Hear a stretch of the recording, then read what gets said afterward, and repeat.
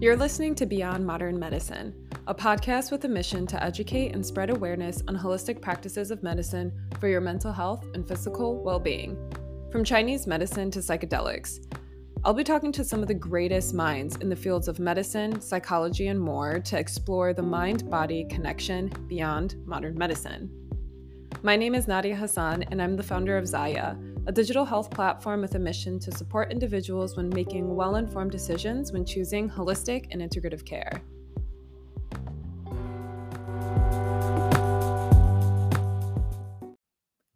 Hi, friends. I am so excited to bring this episode to you today because we're going to be talking about the topic of insomnia. And insomnia is something that I have personally struggled with in my life and actually kind of recently was having some troubles with. And so that's why I'm just so happy to bring this sort of content out there in the world, because I find that so many people find it relevant for them. So many people are dealing with insomnia as well as other sleep disorders. And even the statistics say 16 million people in the UK have insomnia, and in the US it's at 30% of the population. And so in this episode, I speak to Heather Darwell-Smith, who is a London-based sleep psychotherapist currently working towards a postgraduate diploma in sleep science at the University of Oxford. Heather also holds a diploma in counseling and psychotherapy from Bath Center for Psychotherapy and Counseling. She has also completed her training in mindfulness-based cognitive therapy, acceptance and commitment therapy, and trauma assessment under Babette Rothschild. Alongside her work as a sleep therapist at the London Sleep Center, Heather runs a private psychotherapy practice in Oxford, and she specializes in issues such as trauma and PTSD, and particularly how they can present as challenges to our sleep. And Heather is also coming out with a book called The Science of Sleep, which we will be talking about later in this episode. And you can also pre-order it on Amazon. So let's just jump right into this episode of Overcoming Insomnia Using CBTI and Mindfulness Psychotherapy with Heather Darwell-Smith. Heather, I would love for us to just start off with you. Something that I always love to ask the guests when they first come on is, how do you define being healthy? I know that's kind of a big question, but I think each person has their own perspective on it, and I would love to also hear yours as well. Gosh, well, thank you so much for having me, and hello to everyone. It's really excellent seeing the people saying in the chat where they're from, and it's incredible to know that there's people here from all over the world tonight, this morning, wherever you are in the world. What makes me know that I'm healthy? I would say it's when I'm able to be present, when I'm able to just enjoy things for as they are, how they are, without worrying about what's gone on before, what's coming up. Just being here, I think, is when I know that, yeah, I'm okay, because then I know that my nervous system is very settled. I know that there's nothing uncomfortable in my body. It's about being here, right now, and not having to think about anything else. Everything's joined up. Everything's just working. Yeah, I completely connect with that. So in the topic of today, we're talking about sleep and insomnia. And I think something that I'd love to just start off with is the science of sleep, and particularly in the brain, and like what's happening in the brain when we go through the sleep wake cycle. And if you could talk about a little bit about that, that would be a really good way to start off, I think. It's really interesting because there's still so much we don't know about sleep, but sleep science research is just exploding. You know, in the last 50 years, it's gone from a very, very niche discipline and just exploded into every aspect of research. And the activity, the stuff they're finding out about the brain is incredible, because we used to think we go to sleep and then we're unconscious and nothing happens. And actually now we know that sleep for the brain is a very, very active time. And as we're falling asleep, we go through a series of brain states. So right now, while we're sitting here now, our brain is in a very active, awake sort of state. It's in the wavelengths are running at a frequency called beta. Mm-hmm. And as we start to go down into sleep, the brain is starting to shift. So that first stage of sleep, we're in this alpha state, which is sort of like a meditation type state, where we have some awareness and we know a little bit about what's going on in the world. And then we drop down into a theta state, which is very, very slow, relaxed, but again, some ability to connect with what's going on externally. And then we drop right down into a delta state, which is where we're in deep sleep. And then all through the night, we cycle up and down through these different states. But there's constant change. So when we come up into a state of sleep, which is called REM sleep, where we dream, that's a very active brain state. We're in a beta state like we are now, so it can feel very conscious. So probably about 50 or 60% of our night asleep is spent in quite an alert brain state, but we're under consciousness. So it can sometimes feel a little bit like waking. But one of the things that's, I think, one of the most exciting pieces of research that came out, I think it was in 2012, a team in, I'm trying to think where they are, I think they're in the US, found that during sleep, the brain does something specific. It washes the brain out of particular proteins called tau and beta amyloid. And it's called the glymphatic system. And what happens during sleep is that the fluid from the spine comes up into the brain and sort of pulses and flushes all of these proteins out. And that happens particularly in deep sleep. And it's believed that that is the particular activity that flushes out waste and these proteins, some of which are said to contribute towards Alzheimer's and neurodegenerative disorders. So it's a very busy brain state activity all the way through the night. And you could sort of say, well, once we're offline, like our conscious state is offline, all the energy that the brain is putting into having us awake is then turned into what happens when we're asleep. So the brain needs us to get out of the way because it needs to do what it needs to do to get all the body systems back up and running for our next day. But then sometimes where is it that insomnia starts to kick in? So at some point there's something happening in the brain that doesn't allow us to, or that wakes us up from being able to go through that process. And then also, I guess we'll talk about that a little bit later about how sleep deprivation can actually affect the body. So insomnia, I mean, the way that the brain activity changes. So typically there's different types of insomnia. So we have difficulty getting to sleep, we'd have difficulty staying asleep, or we're waking up too early. And the American Academy of Sleep Medicine defines insomnia as persistent difficulty with sleep initiation, falling asleep, duration, staying asleep, consolidation, all in one place, or quality, whether you're getting the different cycles of sleep. And whatever it is that causes us to not be able to go to sleep or not stay asleep is a very complex dynamic.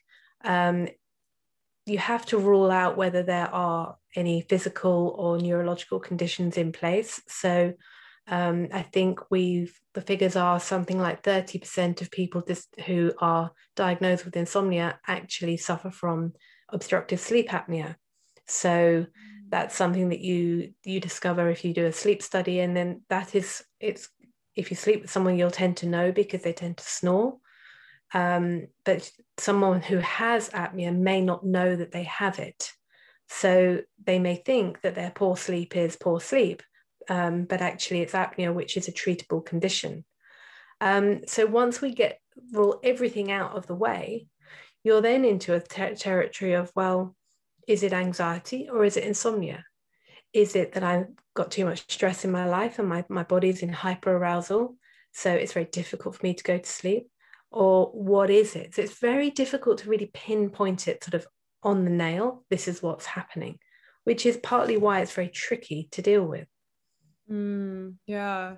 And how is it that people are able to distinguish what is um, anxiety, or what is trauma, and what is actually real insomnia? Or is that even is Yeah. that even a thing? Is there such thing as real insomnia, or is there always an underlying factor behind that?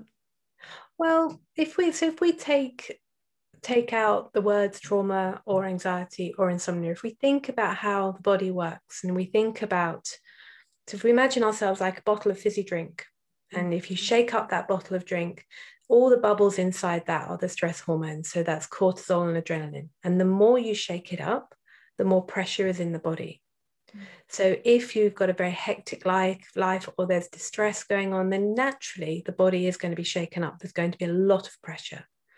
So I like to think about it as that's what stress is. That's what anxiety is, that there's so much pressure in the system that when it comes to bedtime or during the night, you open that bottle all in one go and it's just everywhere. There's so much buildup in the system that we try then to go to sleep. So is it therefore, when you open that bottle, that is insomnia? Is what the pressure is that's in the body, is that trauma or is that anxiety? The body isn't telling you, it's just experiencing the impact of the stress response. It's running itself round and round in circles, but as to why, that's the psychological reason and story for it, is something different. But biologically, it feels like this buildup that's in the system that interrupts the sleep-wake cycle. Mm. And is there a reason why this sort of, like you said, when you shake it and it kind of just all explodes, why is it that it happens in night particularly? Is there a reason for that? I think during the day, we're able to occupy ourselves really well. We're busy, life's going on, there's lots happening. But at night, there's nothing else to do. So suddenly we're into, right, actually, I've got to get into bed and there's nothing else we can do. And the brain goes, oh, hello, I haven't thought about that all day. Now I'm going to think about it. Now I've got time to think about it. It's almost like this landscape opens up and the body goes, right, hello, or the brain's going, right, okay, now you're going to process all that stuff because you've blocked it away during the day. You haven't had time to look at it. So now it's like, oh, what's going on? I think it's really interesting to think about it also as the idea of when you go to bed, it's all, some people describe it as a performance anxiety. It's like, right, I've got to go to bed, I've got to go to sleep. So you're lying there, it's like, right, now I've got to go to sleep. Yeah. And actually, that's really difficult for sleep because sleep doesn't want to perform. It will do it on its own. And the more we try and do it, the more it's like, no, I like to think of sleep as this being. It's like, come on, come on. And the sleep will go, no, I'm coming on my terms, not yours. That's so true when you think about it. And I feel like the more pressure we put on ourselves that we need to fall asleep, it becomes a vicious cycle. And it's just almost like this sort of negative loop that we kind of put ourselves in at that point. But with anxiety, so we're looking at this with the kind of viewpoint of anxiety. And then when it comes to trauma and PTSD, I think from my assumption is trauma and PTSD could really cause or have this sort of onset of chronic insomnia, and then versus acute insomnia. Could you kind of talk about the differences between chronic and acute, and maybe the underlying reasons as to what might lead one to having chronic insomnia versus acute insomnia? So I think there's three aspects to respond to in that. So I'll look at acute and then chronic and then trauma and PTSD. Mm-hmm. So acute insomnia is almost normal. It's a bad night, a one-off. An acute response is when the stress process goes up, does what it needs to do, and comes down, and comes through. It literally goes up, meets the challenge, comes down, then comes back down to homeostasis where the body's able to relax. And it's very powerful and we need it, and it's not all bad, because actually if we're going to get up the mountain that day, we need acute stress. It's a positive stressor. So the stress response is responding to threat, perceived or real, and therefore it puts the body on alert. And so, yeah, you may have a bad night because the body's going, right, what do I need to do? I need to check this out. Is it okay? So that's acute insomnia is very temporary, very natural, and a response to activation. Mm-hmm. And very normal. I mean, I every now and then have a bad night, and you could call that acute insomnia. So it's a short-term problem, which passes. It tips into chronic insomnia. I think the diagnostic criteria is, I think it's after 3 months when it keeps going, sort of more than 3 days a week for 3 months, then you're into chronic insomnia, is when the stressor has passed, or maybe not, but the system hasn't come back all the way back down to homeostasis. It hasn't relaxed. So you're back up here in the sort of constant hum, which is chronic. So it's ongoing. Or there may be stresses in your life. It's an ongoing scenario. So this is the difference between acute, sudden, chronic, ongoing. And ongoing insomnia, chronic insomnia, is something that's really tricky to deal with, because we then start to have behaviors where we're trying to sort it out. So we talk about insomnia with looking at it from 3 Ps. So we have things that are we predisposed for insomnia? So there are genetic aspects, that more women than men have insomnia. There's lots of reasons why we might be predisposed. Then we have the precipitating factor, the trigger. We might never know what the trigger is, but you could call that the acute period. And then we have the perpetuating behaviors, the things that keep it going. And that's where we sit in chronic insomnia, because it's whatever's keeping this thing going, keeps going. And quite often, a lot of the behaviors that we have, naturally, of course, to try and fix it, make it harder. I mean, we are humans. We like to fix things. And that's why we're so successful as a race, because we move forward, we fix. But actually, a lot of this starts to create pressure, which exacerbates insomnia and keeps it going. So the question about trauma and PTSD, trauma, of course, puts the body into a state of hyperarousal. It can also go into hypoarousal, where it's a low arousal below. So they're 2 different processes. But the body is responding to threat, whether it's real or perceived, and whether it's now or before. And PTSD is an accelerated version of that. The body doesn't actually know that it's here, right now. Trauma is similar, but PTSD will pull you backwards and forwards from that's what happened then, and the body will go straight back, and it's like literally reliving it. Very similar territories, but you work with them in different ways. That's very interesting. And so I'm going to go back on what you said. You spoke about the behaviors that people typically have, or the behaviors that people somehow embody, basically, when they're feeling this sort of pressure when it comes to insomnia. What are some of those behaviors? What does that look like? People come in and see me, and they'll tell me about a very elaborate sleep routine that they have. And that they're very rigid, they're very attached to it. And they say, I can't go on holiday, I can't go out for the evening, I've got to be home in time to perform this routine. And it becomes very controlling. So I think some of those behaviors tend to be, it's a very rigid, almost, it becomes quite obsessional as to if I get home and I turn the lights down at 10 and I have a bath, and then I do this, and then I do this, and then I do this, and then I'm ready to go to bed.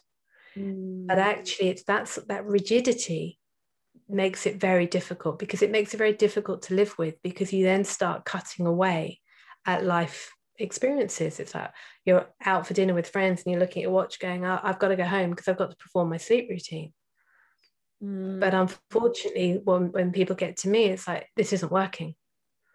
So we have to start to unpick and come backwards as to, right, okay, how do we get some breathing space around this? How do we flex a little bit so that you're not reliant on this very, very tough scaffolding which ultimately can become a little bit of a trap. Yeah, yeah, definitely. And even when it comes to associating yourself with the bedroom, when you enter into that sort of trap, the moment that you, like you said, you turn the lights out down, it's time to go to bed. But if you have something like chronic insomnia, your brain or you start to associate that with insomnia. And like, what are some of the suggestions that you have when it comes to that? Because that kind of feels like something that would be really difficult to kind of get out of. Yeah, it is. So, I mean, what I regularly hear is people say, as it starts to get dark, I'm watching the clock. It's like they're watching the clock, it's nearly bedtime, and the anxiety is starting to build because now I've got to do it again. I've got to go to that place. I've got to do it again. Very difficult. And people do tell me that it's like a form of torture, which is a very strong word for something that is a biological, natural process, that actually going to sleep is this torture. So what we look at doing with that, there's two aspects to that. One, I will ask someone to cut the amount of time they're in bed. So we'll look to work with sleep restriction, because what often happens is that people increase the time in bed so that they can try and get more sleep. But actually, it's really counterintuitive because it's giving the body all this time. It's like, I've got 10 hours. Like, oh, okay, I'm just going to go here, I'm going to go there. And actually, we want to make sure that this is your sleep window, and we want to get you tired so that we're pushing through this. We also want to look at, and I've just noticed someone's put in the chat, overstimulation is a problem. It's a huge problem because we have a very busy life and there's a lot going on. We often have a lot of screen time, and I mean, certainly the last year, I mean, for goodness sake, everything that's happened in the last year it's like this low hum of global anxiety that's there. So we get to bedtime, and so you've got the anxiety of, I'm going to go to bed. There's all this stuff going on. So it's all ratcheting up. So we need to think about, you're not going to spend as much time in bed as you thought you were going to do. And you're only going to go to bed when you're sleepy. And you're going to get up at the same time every day. So there's a very structured way of working with sleep restriction where we work out how far down can we cut your sleep. And personally, never go below 6 hours. The protocol is 5.5 hours, but I think that's a very hard way to live with it. And certainly if you have a job where you're driving or doing something mechanical, you have to think carefully about sleep restriction. But we want to cut the chance of worrying. So we're going to make you tired, we're getting a structure in place, and we're saying to your body, that's when you're going to sleep. The other exercise I do with people, so if you imagine you and I are sitting here and we're talking about your sleep. So what I'll say to you is, right, you and I are going to sit here now and we're going to imagine you in your house and we're going to watch you. So tell me about what you're doing as you walk around the house. And so I'll walk through that with someone as to, right, this is so, okay, you're doing that. As you're watching Nadia now, what do you think she needs right now? How do you think you could step in to help her?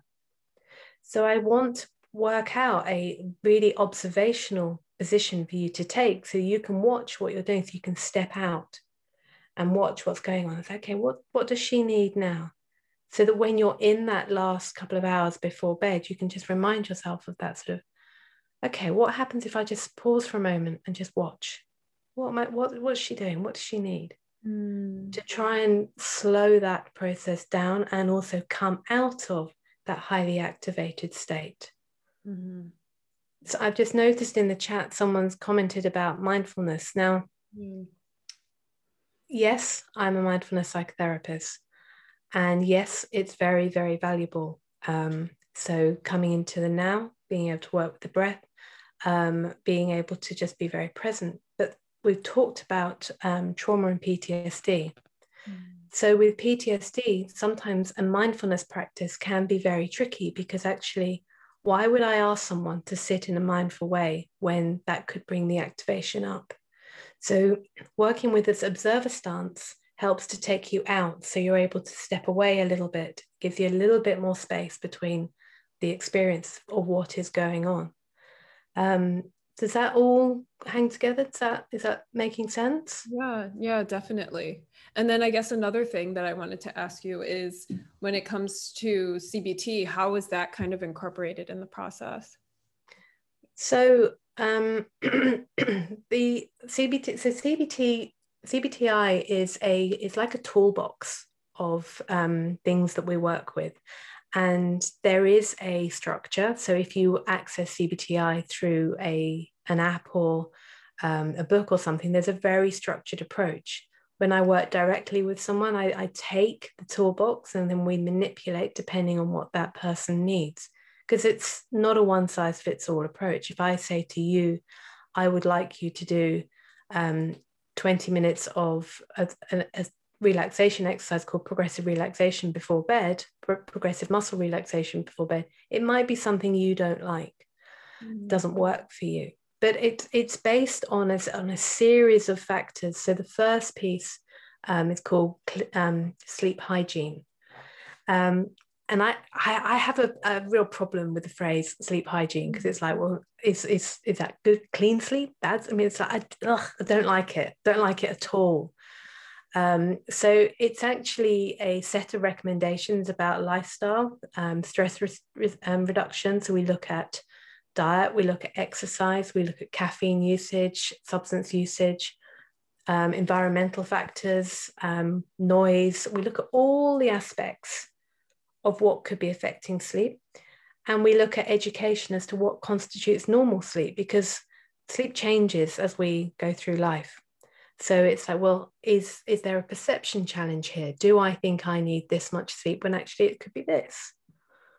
Then so there's 5 aspects. So sleep hygiene. Then we work with cognitive therapy to help to reframe the thoughts, to think about what my thoughts are about my sleep, to try and find more positive ways to regard it. Like I say, for some people, it's a real place of fear. So how do we reframe that? How do we change that round? And that's very effective to take some of the frustration out of it. And through working with sleep hygiene, we can very much look at normalizing. So what should my sleep be? Do I have a huge expectation of myself that actually I'm never going to reach? When someone says to me, I need 8 hours sleep and I'm going to sleep solidly, I'm maybe you won't. That's actually very rare. Sleep is different every night. So when we get to know what sleep we need, then we're able to look at the thought processes around it. I've touched on sleep restriction. It's pretty hardcore to do, but it is clinically shown to be as effective as sleep medication. So it is one of the first line things that I would work with, to cut someone's time in bed and to put a real structure in place, because the body loves structure, likes to know where it stands. Then we look at relaxation strategies.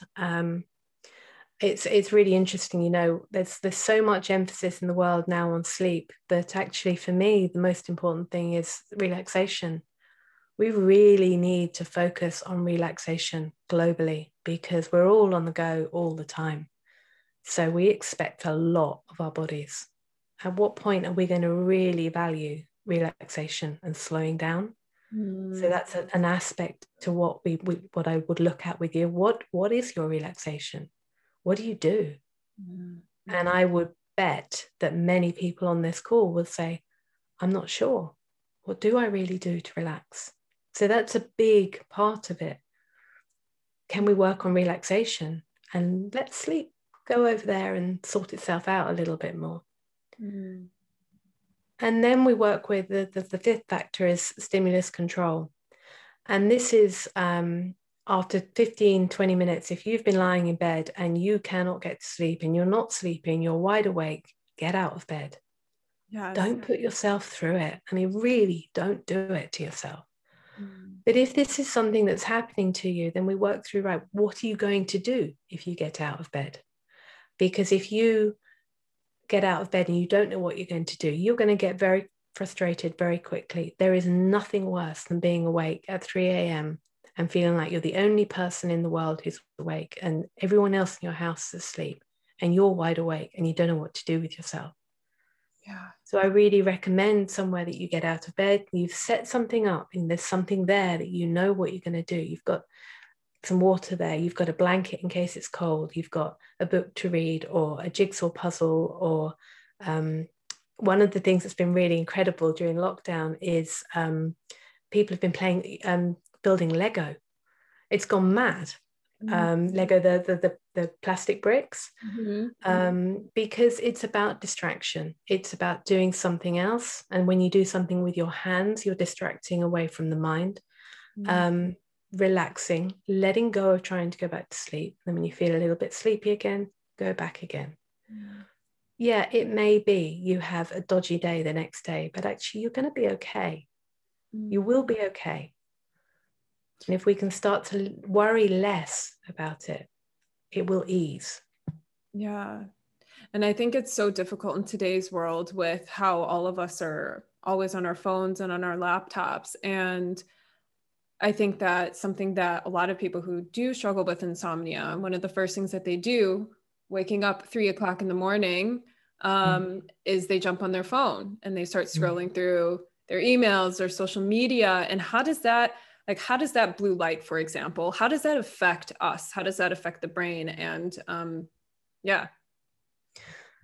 So rule number 1, no blue light between 11 and 4 a.m. Categorically don't do it, because you are basically shining a light into your brain and going, wake up.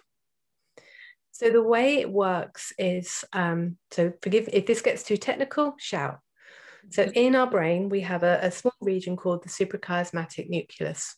And we have 2 eyes, which are basically holes in the skull, which light goes through. And our eyes in the retina, they have particular cells called retinal ganglion cells, and they contain a protein called melanopsin. So those proteins are really sensitive to light, particularly to blue light. Very, very sensitive to blue light. So they're registering how much blue light it gets, and it sends a message to the suprachiasmatic nucleus to say, right, we're awake now. That's my job. I'm telling you we're awake. And different wavelengths of light have different effects. In the morning, we want blue light because that's what wakes us up. So that shows us how important that light is to waking. But in the evening, if we have a device, we're doing this, we are literally shining light into the brain. If we're sitting on a Kindle or we're reading, this is literally telling the brain to wake up. It's as clear as that. It's absolutely crystal clear. But again, it's clear that that's what's going on, but it also depends how much blue light you've had that day. If you're someone who works outside all day, screen light at night, you can have a little bit more, but you really do need to step away from the devices at between 11 and 4 a.m. Because the other aspect to it is it's stimulation. These devices, bless their cotton socks, are designed by geniuses to keep us occupied, to keep us scrolling.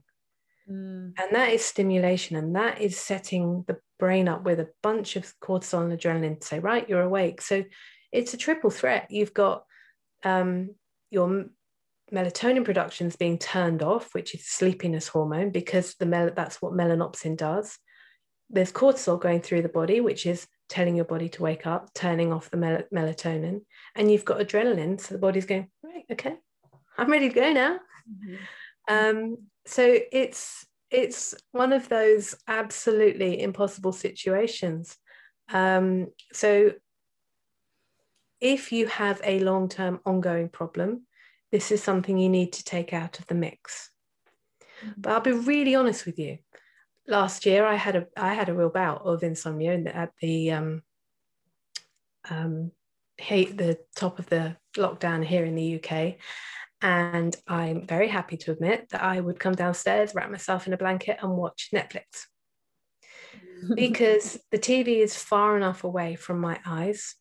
It's not ideal. There's stimulation. But the thing is, I know that I'm not going to worry about it. and I know that it's going to pass and it's not going to be a persistent problem. Mm. The odd night here or there, you know what? Don't torture yourself. Do something that is okay. But it's when it's ongoing that this becomes a real problem. If you were to get up every night and go downstairs and watch Netflix, you and I would be having quite a strict conversation.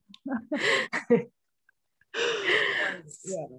Yeah. And then I saw a few people ask in the chat, what about the filters, the blue light filters, or even a Kindle? So I am a Kindle person. I will sometimes go on my Kindle if I'm having trouble sleeping.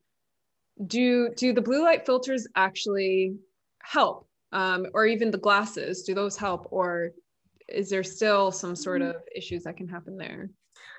I've really looked at the research on this, and like everything sleep, there is no direct answer. Yes, I mean, there's been a really useful experiment going on with gamers, people who are professional gamers, and they wear blue light glasses because invariably their sleep is wrecked because they're on screens all the time. So they are using night filters and they are using the glasses, but the evidence is not clear. Because again, how do you measure the stimulation from the content versus the light? So I can't give a straight answer. My preference is that you just don't do it if you've got an ongoing problem. A one-off here and there, not a problem, but ongoing, if there is a problem, this is something you would take out of the mix. But it's I mean, it's a general thing. That's when the body needs to be asleep. Yeah. That's that. I mean, in between sort of 11 and 4, your body needs to be asleep. It doesn't want you to do anything else other than sleep. The other aspect of blue light. So right now during lockdown, we've all been on Zoom. I mean, my life is lived on Zoom. So if I'm then like 12 hours in front of a screen, that is too much blue light, way too much. So it's quantity as well. It's how much you've got is the problem. So if you've been outside all day and you come in and you've got a couple of hours in front of a screen, that's not likely to be too much of a problem, but it's the amount. It's the sheer amount of it that is a real problem. And it's this close to the eyes. That's where it's a problem. Yeah. So true. And I mean, you talk about all of these other basically interventions or practices that we can use. So you talk about basically lifestyle changes and relaxation and diet and using these as kind of tools to help us with insomnia. And so this is definitely more of a holistic sort of approach. And so what are your thoughts on more conventional methods, such as, having to take pharmaceuticals to assist with sleep? They have their place. I'm not anti. Obviously, long term, it's not ideal. But if someone comes into the sleep clinic and they haven't slept for a couple of weeks, they need a break. It's very difficult at that point to really actively work with a CBTI program if someone is that strung out. So there are times, I mean, I'm not a medic, but I work with medics, and there are times where sleep medication absolutely has its place. But ideally, working without it is better because the body knows how to sleep. I mean, it's the absolute biological fact. If it didn't, then nature would have got rid of it by now. We do know that the body will sleep. So yeah, medication when it's needed, prescribed by a professional as part of a plan, fine. Not anti at all, but it needs to be short term. And then we have a lot of different healthcare professionals here, and a lot of them psychotherapists, counselors, social workers. And so what are some of the things that they can do to support their clients who are currently working through insomnia? I think the big thing that we can all work on is consistency. So really setting the same wake up time every morning. So So say, for example, I'm someone who, and I think I work quite well between 7 and 7.5 hours sleep. The recommended amount of time for adults, recommended amount of sleep for adults is 7 to 9 hours. So if I'm thinking, right, okay, say I need 7 hours. So for me, that means if I were being really on it, I would be getting up at 7 and going to bed at midnight. But actually, for me, because I don't have a problem, I probably go to bed at 11 and I get up at 7. Mm-hmm. But I get up at the same time every single day of the week. So it's about consistency. Mm-hmm. Whatever it is we're doing to improve the situation has to be consistent and the same, and repetition. Because one of the things that often happens with insomnia, people go into panic. So they're going to try this, going to try that, going to try this, going to try that. And we strip it right down. Mm-hmm. What are the core aspects that are working for you? And we keep it simple and we do it over and over and over again. Mm-hmm. Because that's what retrains the brain. That's neuroplasticity. So if you imagine you've got a flock of sheep and they're walking across a hill, and they will make a track on that hill because they keep doing the same thing. What we're talking about doing is putting a boulder on the path of those sheep, and the sheep have got to get there and go, I've got to do something different. Yeah. So we're making that change, and the change feels uncomfortable. But very quickly, the more we do the same thing, we will get around it and it will start to work again. But it has to be consistent, routine based. And for me, the big one is getting up at the same time every day, getting as much light as possible, and moving first thing. Those three things are the bit when people say, can I flex at all? That's the thing. No, that's the one that I want you to do consistently all the time. But it's about, okay, looking at the big picture. What can you take out? What's the overwhelm? What are the factors here that you can control? What are the factors here you can't? And how do you work with those factors? Because we can't change everything. And then stripping it back and simplifying. Yeah, that's really good advice. It's like really creating that routine and finding your own routine, because everyone's different, everyone's body is different. So I think some people say, I think a lot of people are constantly giving advice to people, well, you should do this. This is the routine that you should set. But I think it's really important for you to find a routine that works for you and then stick with that if you can. Because I know that. And it has to be personal. So when I meet a couple and I've got someone who will be someone who's a bit of a night owl and the other person isn't, it's like, right, okay, how are you two going to compromise? And how are you going to find your way? Because your sleep needs are different, and you need to take responsibility for your own sleep needs and prioritize your needs. So getting to know what you need. One of the things you can do is keep a sleep diary for a couple of weeks, and you start to look at patterns. Oh, maybe I'm not getting up at the same time. Maybe I'm going to bed at different times. Maybe I had that last cup of coffee late. What are the patterns you can see and the correlations with when your sleep isn't great? And when you work that piece, so when I'm working with people, we keep sleep diaries the whole time. What's going on? And we start to recognize, okay, that's what I need. Actually, I do quite well if I have that many hours, and that's what I do. But we all have different sleep needs. We have different ages, we have different gender. It's so personal. Sleep is such a personal thing. Yeah, yes. Okay, so I'd love to, we have a few minutes left, so I want to answer all of your questions. I know there's quite a few questions, and go ahead and keep putting those in the chat as well if you do have anything. I'll try to scroll through some of these. One question was, what if you don't have a stressful or a hectic life but still can't sleep? And that's actually also something that I wanted to talk about, is there's more of like the biology behind that, and even the hormones, how your hormones affect your sleep. And like what are the other factors outside of trauma, PTSD, stress that can be causing these sleep issues? So menopause, so for women, well, the whole way through life, for women, you have a continual shift of estrogen and progesterone. So it's very common for women to have sleep issues if they've got hormonal issues with their menstrual cycle or menopause, because when the progesterone levels drop, which tends to be 2 or 3 days before a period, progesterone is your sleepiness hormone, and that means that your sleep will be disrupted. And there's also pain in the mix. So it may be that you're not stressed, but actually you've got a chronic pain condition.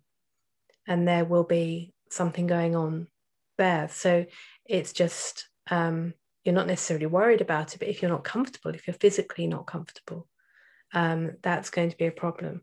So the hormonal aspect is really complicated. I'm not an endocrinologist. It is something that's very tricky to work with, but definitely for women, I think hormonal issues are significant. There are some endocrine disorders, so thyroid can cause problems, and I can never remember which way around it is. One, whether it's too high or too low, that disrupts sleep. There's another one, there's a hormone when we go to sleep, the brain switches on a hormone that stops the body going to the loo. So if there is a deficiency there, then you may be someone who needs to get up to go to the loo more often. So there's multiple, I mean, it's literally name a hormone and name the deficiency that will then affect the sleep-wake cycle. Yeah. And also, just going off of that, I mentioned earlier that we are also having an event on July 1st on balancing hormones and stress and gut health naturally. So I think if you are having hormonal issues, I think that would be really good for you to attend that.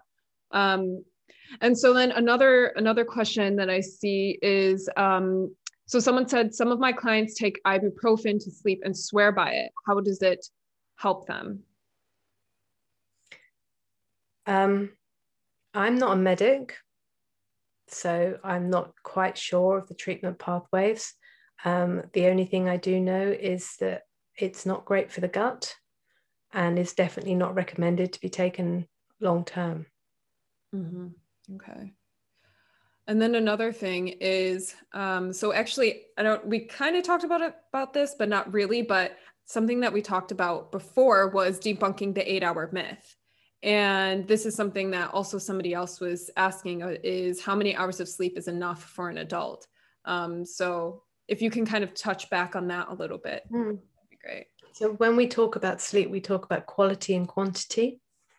And if you're having 9 hours of poor quality sleep, so you're not getting into deep sleep, you will feel less rested than if you've had 6 hours of good quality sleep where you've got deep sleep. So it really is quality over quantity. Now, the recommendation for adults is 7 to 9 hours. So I suppose that's where the 8-hour, because in the middle, comes from. But definitely we tend to see people are around the sort of 7.5 hours. But people do come in and they're really worried, I'm not getting 8 hours sleep. And it's like, well, don't worry about it. Have you ever got 8 hours sleep? And they'll say, no. Well, don't worry about it then, because that's this idea of this perfect amount of sleep that we need to get is just, it's personal. It's really personal. So it's all about good quality sleep. So consistent. So if you're able to stay asleep, I would say for at least 5 to 6 hours, that's good sleep. Thing is, you may be slightly aware, you may sort of turn over, because we come up into quite light sleep, you may be slightly aware of what's going on, but actually that's what we're looking for. We're looking for that consolidated first half of the night. That's the important bit, because quite often people will say, I go to bed at 11, I fall asleep and I'm awake between 3 and 4 a.m. But actually we're doing well because we've got that really consolidated deep sleep phase. Okay. We do need more than that, but that's what we're looking for. Okay. I think that was also someone else's question as well. And then what about taking a nap? Does that say that we have a routine and then, we're feeling tired and then we choose to take a nap? Would that disrupt the routine? And should naps be avoidable if we're trying to build a routine? Can that affect it? The way to think about, it's so difficult, isn't it? Because we're trying to cover enough of the details so what I'm saying makes sense. Is I really know there's tricky. so much. So quick fire. We have two things in the body. We have a circadian rhythm, which is our internal clock. And then we have something that's called sleep pressure. And these things work together. So our circadian rhythm determines the timing of our sleep, and our sleep pressure is what builds up to push us to go to sleep. If we nap, then we are reducing our sleep pressure. So I'm very pro napping. I think it's great, especially if you're a shift worker. If you've got no problems with sleep, I have no problem whatsoever with a 20-30 minute nap between 1 and 4 p.m. No problem. But if you have problems getting to sleep, taking a nap could reduce your sleep pressure, which will make it harder to go to sleep that night. But for example, if you're older, it may be that you get 5 hours sleep at night, because when we're older, we get less deep sleep. But actually, it may work for you to have a 2-hour nap in the afternoon to top up. The problem with timing is, what I will say to people is, don't sleep. If you're just looking for a refresh, don't go past half an hour, because what you don't want to do is get into deep sleep, because you'll feel rubbish when you come around from that. But if you're really going to go for it, allow a couple of hours so that you can allow your system to have a full sleep cycle, so that hopefully you don't come up out of deep sleep. Because if you wake from deep sleep, the whole thing is void. It's not worth it.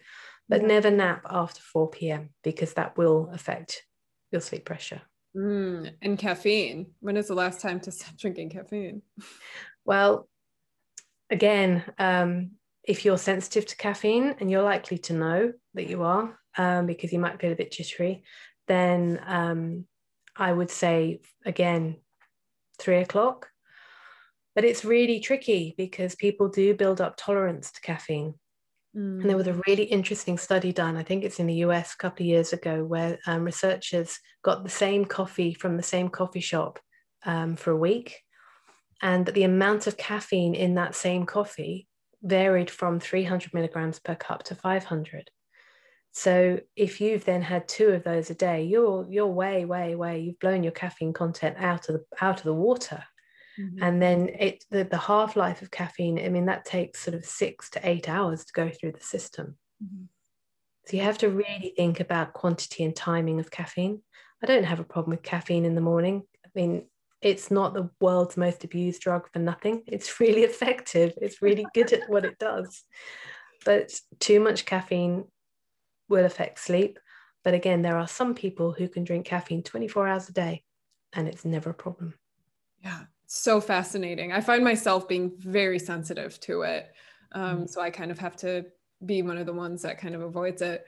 And then there's also a few questions on sleep apnea. So do you have any recommendations on treatment for that? Yeah, I mean, the treatment, so if you were coming into our clinic, you would come in and you would do a sleep study where you're wired up and overnight, and they test movement, they test breathing.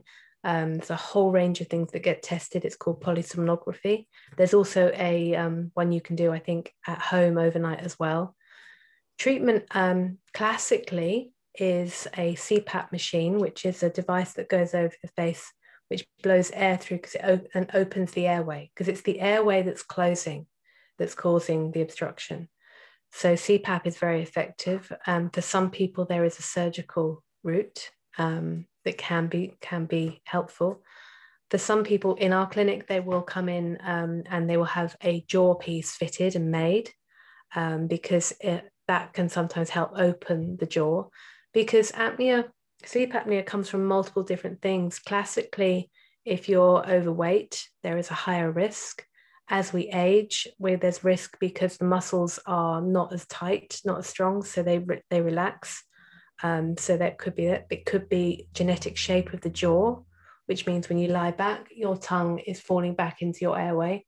So there's multiple reasons, but there's multiple treatments. But for us, we work with the mouth guard and CPAP. But also I recommend sleeping on your side, because if you're on your side, you're less likely to fall back and for it to fall backwards. So it's also really important to avoid nicotine and alcohol, because these are relaxants again, which make the process worse. So I do always recommend, if you suspect apnea, getting tested and getting it treated, because the difference to quality of life can be really significant if you get on top of that. Okay. Thank you so much for answering that. And I know we're at time now, but I'm going to ask one more question if that's okay. So somebody's asking, there were a few questions of this as well. What about feeling guilty about sleeping? Have you ever had clients where that has? Yeah, I mean that's a big one. That's really it's a really interesting question. Feeling guilty for sleeping. I mean, we could sit here for ages to unpick, well, what's going on there? Biologically, sleep is essential, absolutely essential. So it's a big question to get into. Why do you feel guilty for a biological necessity? Yeah. What's going on in your environment that is causing that? Mm. Yeah, it's interesting. But there's so many different tools, and if there's one tool that you could recommend, what would that be?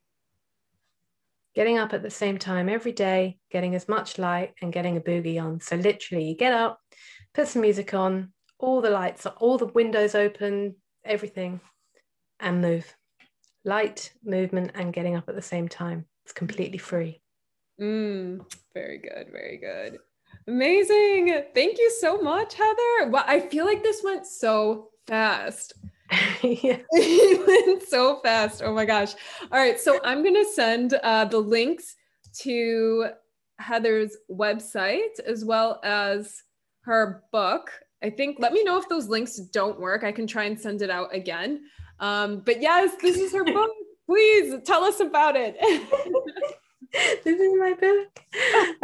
So the book, and looking at the questions that are here in the chat, the way the book came around, it's about 200 questions that I get asked every day in my work. So I really come from an ethos of explaining how stuff works, because if we know how stuff works, we know what to do with it. So the book is a collection of those questions. Some are very science-based, some are utterly random, like does the magnetic field affect where you put your bed in the room? Does listening to ASMR help me improve my sleep? ASMR, by the way, I find it very odd that people like to listen to people talking into microphones. Yeah, 20% of people in the world, it turns out, experience this incredible thing that it's great. So it is around 200 answers to all the questions you would want to ask about sleep from an evidence-based perspective, and it's also very visual. So it's a very pictorial version of how to look at sleep. And I know that it's available globally, so it comes out in next 3rd of June. It comes out. So yeah. All right. Thank you so much, Heather. And thank you so much to everyone who's listening. If you'd like to learn more about Heather, you can visit her website at heatherdarwellsmith.com. That's HeaTherWallsmith.com. Sorry, that's a long one. And if you'd like to check out her book, the title of her book is called The Science of Sleep. Stop Chasing a Good Night's Sleep and Let It Find You. And you can find that on Amazon. And if you'd like to learn more about what we're doing at Zaya, or if you'd like to sign up to one of our live events, that way you can ask some questions and connect with others, you can visit our website at zayamed.com. That's ZAYAMED.com. Also, feel free to send me an email and tell me a topic that you'd like me to cover. Or if you're a health professional and you'd like to get in contact with me about collaborating, maybe being interviewed on the show, let me know. Just send an email to nadeya@zayamed.com. All right. Thank you so much for listening, and take care of yourselves out there.